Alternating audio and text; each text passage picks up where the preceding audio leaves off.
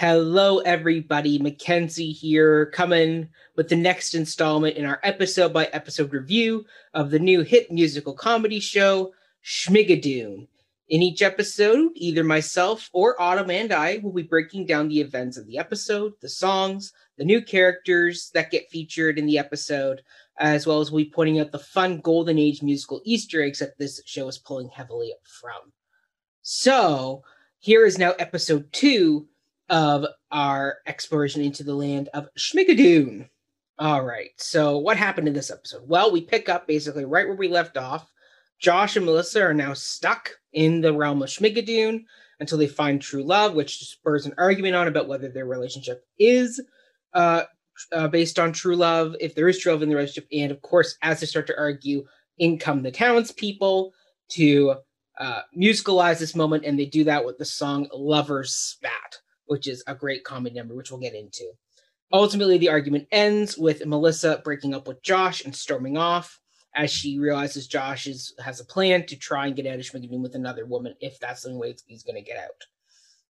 So Melissa's upset. She wanders through the woods and finds Mayor Aloysius Menlove, played by Alan Cumming, also alone in the woods, where he's taking a personal moment to kind of make sure he keeps up his facade of being, as he says, gay and cheerful. So in this moment in the woods, they connect. He actually sings a song called Somewhere Love Is Waiting for You. And ultimately, Melissa ends the scene by throwing away the rock that has the heart on it, the heart-shaped rock that has Josh's name etched on it. So she throws that away. And of course, the mayor not realizing that what's going on, he also throws a rock which hits Pete as a continual running joke in the show.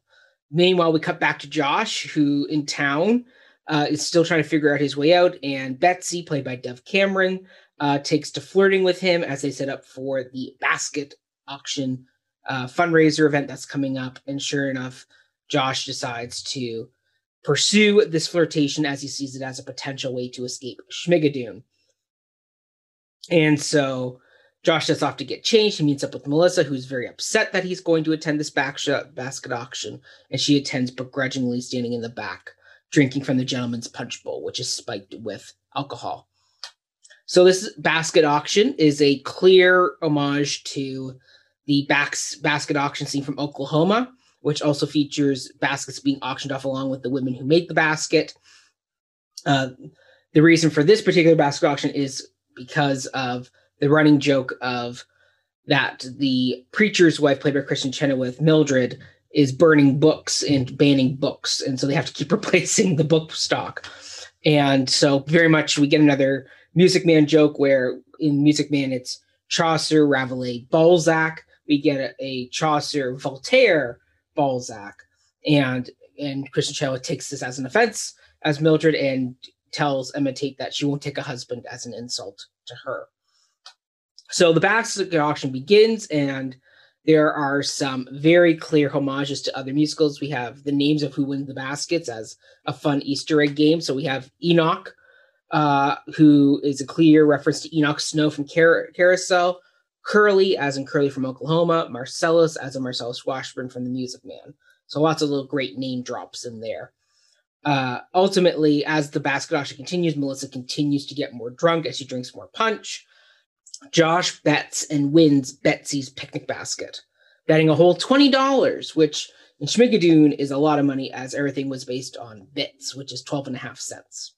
So Josh very coolly wins the basket. And this really sets Melissa off, who now drunkenly takes to the stage to berate the town for this barbaric, thinly disguised human auction, as she says. She then raffles herself off to the town, much into everyone's surprise. They don't fully get what she's doing, to create some awkward comedy for Melissa. And ultimately, it's Danny Bailey who steps up and bids $2 and wins Melissa. And then very quickly closes the auction after that. So then we get into our final part of the episode, which is a duel sequence where we have Josh and Melissa going off with their new partners. So Melissa and Danny sing the song Enjoy the Ride Part 1, where Melissa finally gets a number of her own, where she gives into the flirtations of Danny, and they kind of dance and sing around the Tunnel of Love and ultimately go into the Tunnel of Love as they kiss, thus consummating their partnership. Meanwhile, we cut over to Josh and Betsy, who have gone on a hike up to this hilltop that the town teenagers call Virginity Ruins. It's during their conversation up here that Josh realizes that Betsy's much younger than what she seems to be. And as he tries to get out of this, Betsy starts to sing the song about Enjoy the Ride Part 2, where she turns the lyric into waiting till she's a bride, as in inferring that she will wait to be sexually active until she's married. Ultimately, she decides to give in to the lust that she's feeling for Josh and kisses him. And at that very moment of the kiss, we have her father, Farmer McDonough, pull a shotgun out on Josh and forces him to propose to Betsy. And that's exactly where the episode cuts off in this very cliffhangery moment. All right, so let's get into the characters we are featured more heavily in this episode. So there are two characters we saw briefly in the first episode that now we're going to get into in this episode. So first off, it's Betsy, played by Dove Cameron. So like Aaron Tveit's Danny Bailey, who is a clear pull of Billy Bigelow from Carousel, we have Dove Cameron's Betsy as a clear model off of Ado Annie from Oklahoma. Both women are of indeterminate age. They're very flirtatious, very open with their intentions. Both women are very open with their sexuality and aren't kind of held back by kind of the strict rules of the town in that sense.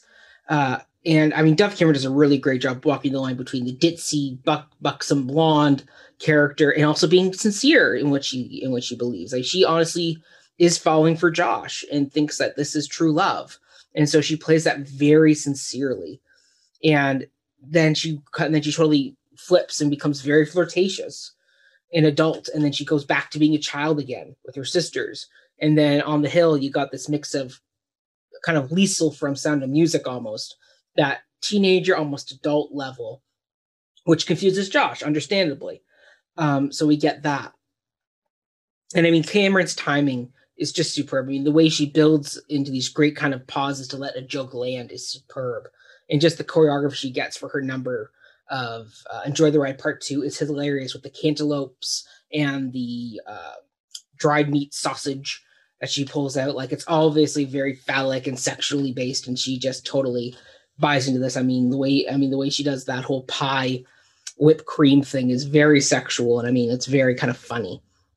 And that's what's going on. So she does a great job, and I hope she gets more songs because she is a fantastic singer. And I hope that we won't have Betsy's arc ending in episode 3, that we'll get her throughout the rest of the season as well. But she's fantastic. Well done, Dove Cameron. And of course, the next character we have is someone we met in episode 1, which is Mayor Aloysius Menlove, played by Alan Cumming. So this character isn't a direct musical theater pull like Dove Cameron's Betsy or Aaron Tveit's Danny Bailey. This is more an amalgamation mashup of the various town leaders and mayors we've seen in classic musicals. They're kind of a bit bumbling, not quite always there, not always quite getting the inferences that are thrown their way. But Mayor Menlove, as played by Cumming, is very kind, and you side with him right away. You see he has a good heart and truly wants to make his town a very happy, welcoming place for all the townspeople. So, I mean, with that, I mean, that's very kind of special. And I do love that about this character, is that he is sincere and that he isn't just played for comedy of not totally getting what's going on. So that was really lovely. And it's all, I mean, it walks that line of sincerity almost to the level of Rose Nyland from the Golden Girls, where it's almost too obvious and takes it too seriously, but it's really that fine line, and Cumming does a great job with that. I mean, the mustache is great as well. It's very funny. And I mean, it's also so much fun with the way that, like, he is clearly in the closet, but yet he's also still working with the golden age musical term. So gay would have meant back then as more happy versus what it means today now, referring to the LGBTQIA plus community. So it's great that when Melissa kind of tries to connect with him with these modern terms, he's not quite getting it. So it's really kind of great there. And I mean, it's wonderfully played. It's walking that great line between sincerity and comedy. So well done to Alan Cumming. All right, let's get into the songs that we had in this episode. So the first song we had is Lover's Spat. It's just a lover's spat. Just 'cause you're feuding don't mean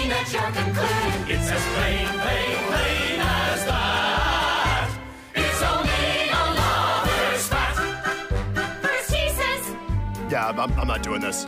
Then she says, Oh, what a surprise. You don't want to talk about it. And he says, What is that supposed to mean? then she says, It's not supposed to mean anything. I said what I meant. and he says, I can't do this with all these people around. then she says, Oh, you can't do this, period. every Ellen Feller are bound to have a yeller. And this is a song that's sung by the townspeople. It's another fun one. And this is a song that's clearly styled after the numbers like Nothing Like a Dame, Pajama Games, Once a Year Day, and the whole concept of he says, she says moments are a clear reference to it's been a really long day from how to succeed in business without really trying. So there's a lot of great musical pulls there. And then, I mean, we also get a very clear reference to Carousel's domestic abuse as featured in that main couple's relationship in that musical by incorporating a spank into the choreography. And Melissa's very quick to point out that that is not right. So it's another great kind of tongue-in-cheek way of referencing another classic Golden Age show and the problematic qualities it has about relationships in those types of shows. That, yeah, there were some very challenging, not very modern perspectives on relationships. So it's kind of great to see that explored there. And then it's also fun to juxtapose the upbeat song this is with the sincere argument that this couple is having with Josh and Melissa. It's very clear that they are really struggling with this whole concept of, are we really meant to be together? Is this true love? And it's a very sincere argument. And ultimately the breakup is very sad because you can see Melissa's clearly hurt because she did think this was a big relationship for her. And Josh is just clearly not connected on the level. Once again, he's doing his practical thinking of how do I get out of here? What's the most efficient way to do this? Not what are my partner's feelings? So we have that going on. I mean, I also just like how at the end of the song, the townspeople think that this song's going to end. This one's going to end with a makeup and a kiss, and they freeze to give that moment of romance. But then at the end, it doesn't end that way. It ends with the breakup. And at the end of the song, on a moment of so you think that's what happened. They don't quite catch on that it didn't quite work out that way. So that was great. All right, so next song we have is the song sung by Mayor Menlove, and that is Somewhere Love is Waiting for You. Then he'll smile at you, place your hand in his, and at once you'll know what contentment is. Then he'll hold you close in his strong tanned arms, and your heart's afire, setting off alarms. At last the love that was forbidden no longer must be hidden.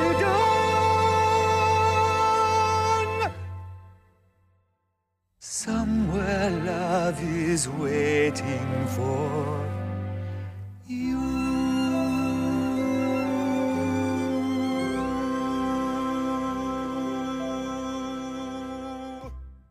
So this song is sung in a very operatic style and is very much an homage to the character of Emile Debec from South Pacific. And this is because South Pacific was written operatically because it was the original actor, Enzo Pinza, who played the original Emile, was an opera singer. So it was written in that style. And so clearly Alan Cumming is referencing this in the way he's singing this. I mean, this is very much a reworking of that great romantic ballad, Some Enchanted Evening.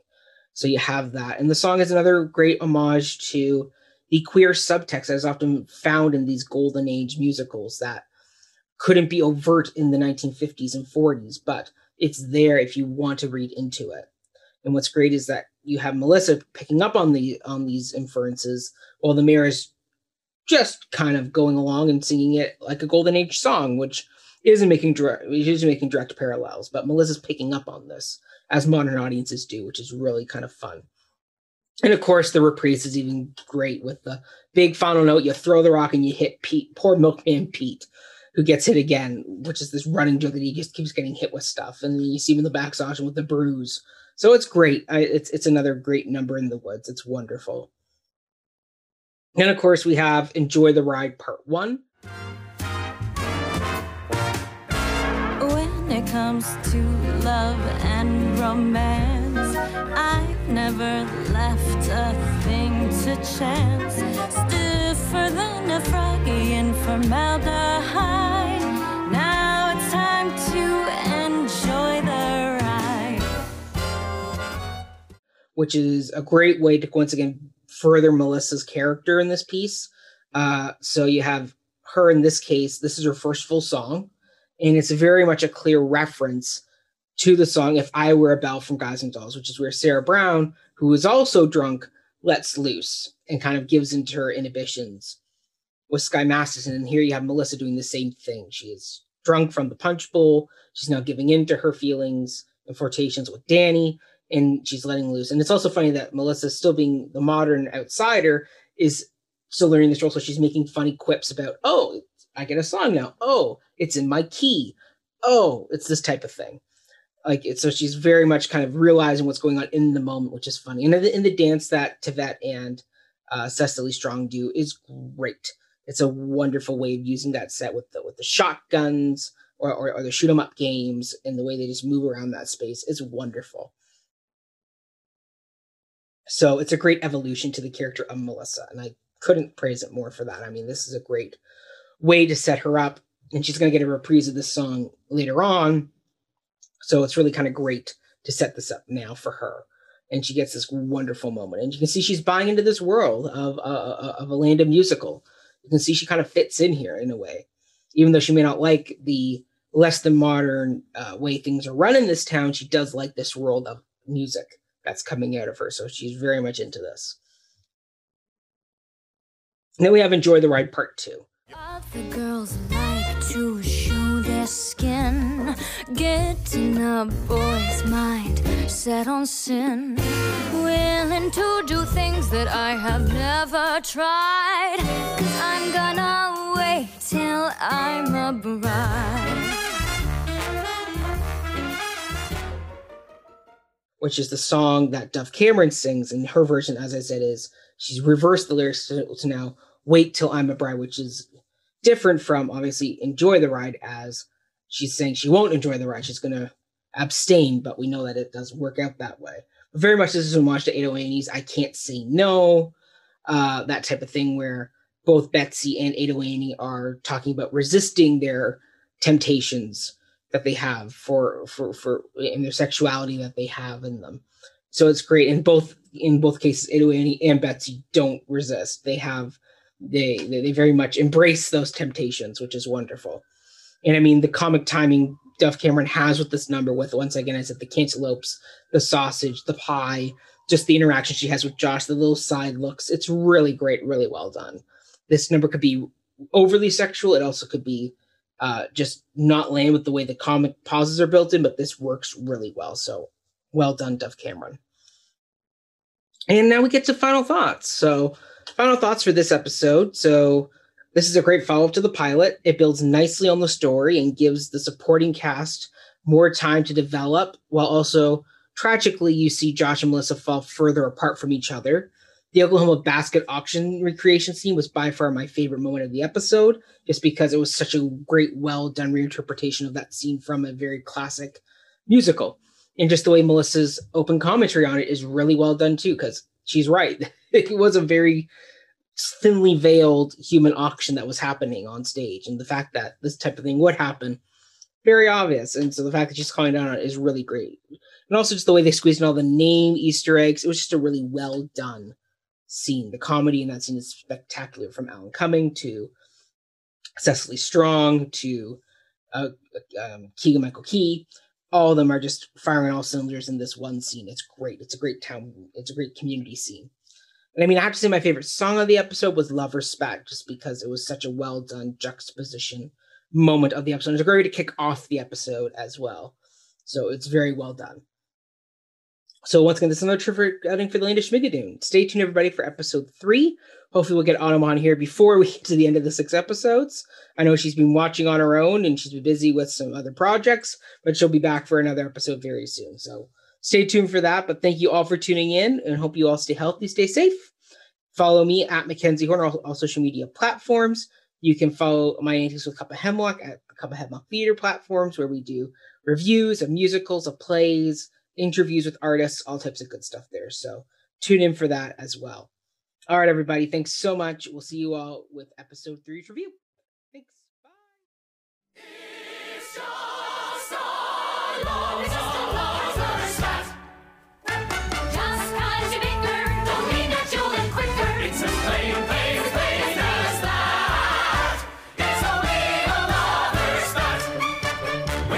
stops her on the spot, and she spits out a spite. They're a kettle and a pot, both convinced they're